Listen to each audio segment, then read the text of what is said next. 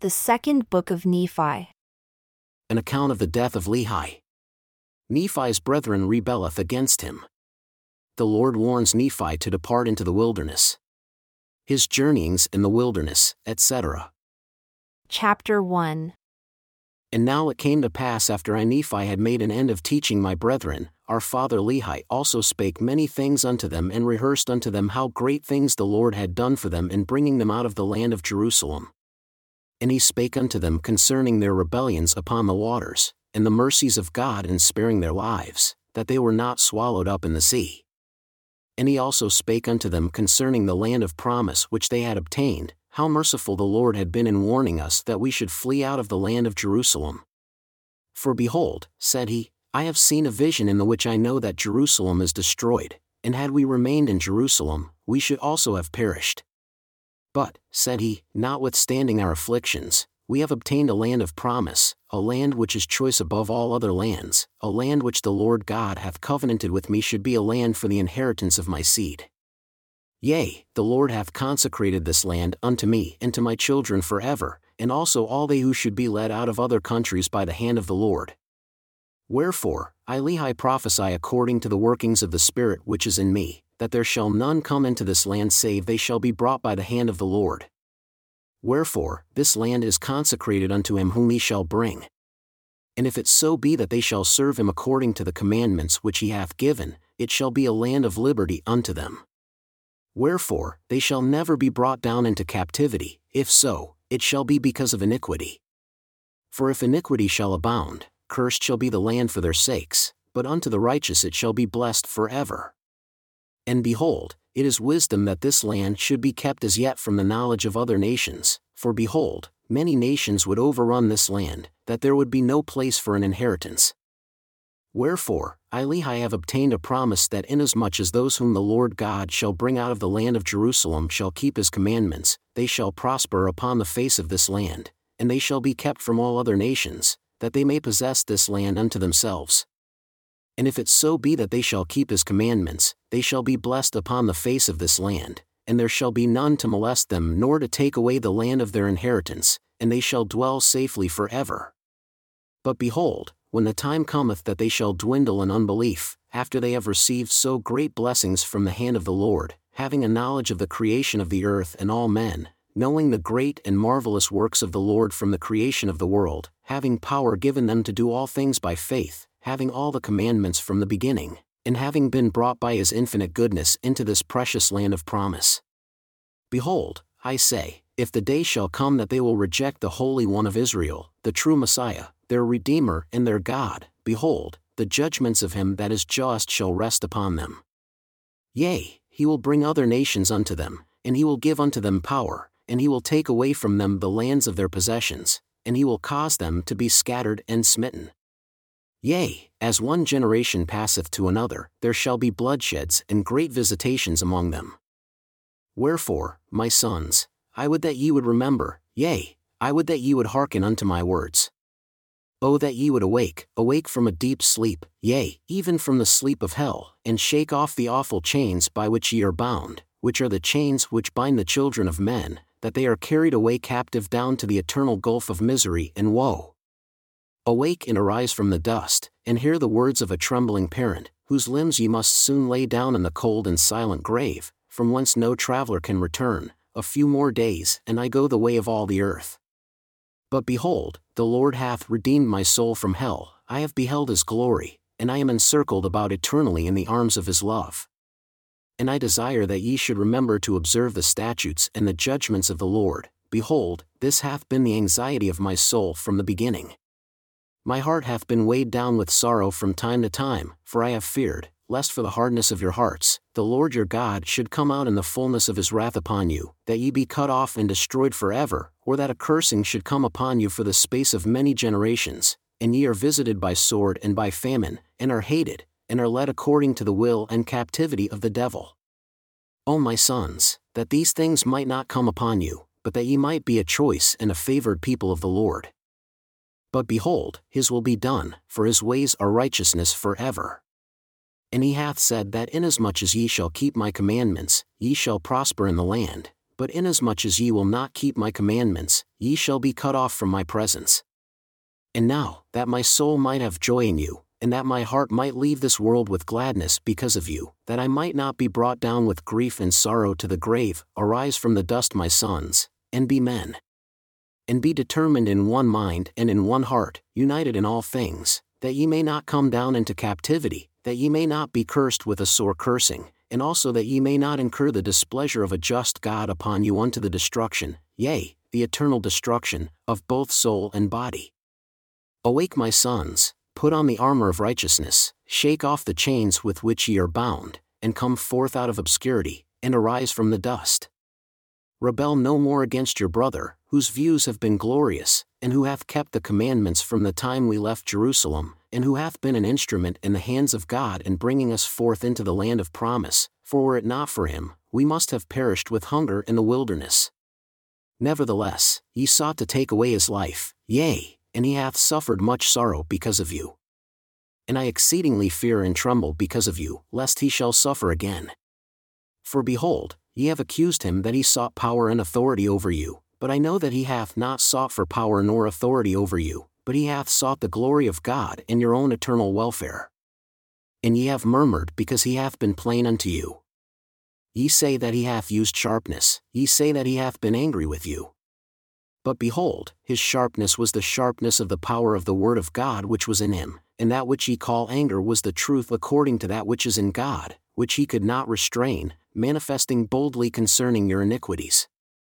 And it must needs be that the power of God must be with him, even unto his commanding you that ye must obey. But behold, it was not him, but it was the Spirit of the Lord which was in him, which opened his mouth to utterance, that he could not shut it. And now my son Laman, and also Lemuel, and Sam, and also my sons who are the sons of Ishmael, behold, if you will hearken unto the voice of Nephi, ye shall not perish.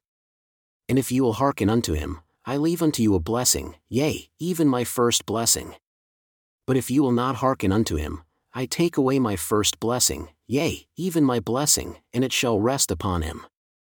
And now Zoram, I speak unto you, behold, thou art the servant of Laban, nevertheless, thou hast been brought out of the land of Jerusalem, and I know that thou art a true friend unto my son Nephi forever.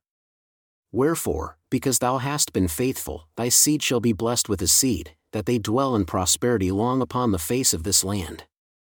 And nothing, save it shall be iniquity among them, shall harm or disturb their prosperity upon the face of this land forever.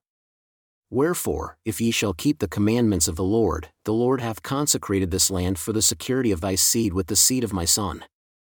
And now Jacob, I speak unto you, thou art my firstborn in the days of my tribulation in the wilderness. And behold, in thy childhood thou hast suffered afflictions and much sorrow because of the rudeness of thy brethren. Nevertheless, Jacob, my firstborn in the wilderness, thou knowest the greatness of God, and he shall consecrate thine afflictions for thy gain. Wherefore, thy soul shall be blessed, and thou shalt dwell safely with thy brother Nephi, and thy days shall be spent in the service of thy God. Wherefore, I know that thou art redeemed because of the righteousness of thy Redeemer, for thou hast beheld that in the fullness of time he cometh to bring salvation unto men. And thou hast beheld in thy youth his glory, wherefore, thou art blessed, even as they unto whom he shall minister in the flesh, for the Spirit is the same yesterday, today, and forever, and the way is prepared from the fall of man, and salvation is free. And men are instructed sufficiently that they know good from evil. And the law is given unto men, and by the law no flesh is justified, or by the law men are cut off. Yea, by the temporal law they were cut off, and also by the spiritual law they perish from that which is good and become miserable forever. Wherefore, redemption cometh in and through the Holy Messiah, for he is full of grace and truth. Behold, he offereth himself a sacrifice for sin, to answer the ends of the law unto all those who have a broken heart and a contrite spirit, and unto none else can the ends of the law be answered. Wherefore, how great the importance to make these things known unto the inhabitants of the earth, that they may know that there is no flesh that can dwell in the presence of God, save it be through the merits, and mercy, and grace of the Holy Messiah, who layeth down his life according to the flesh and taketh it again by the power of the Spirit, that he may bring to pass the resurrection of the dead, being the first that should rise. Wherefore, he is the firstfruits unto God, inasmuch as he shall make intercession for all the children of men, and they that believe in him shall be saved.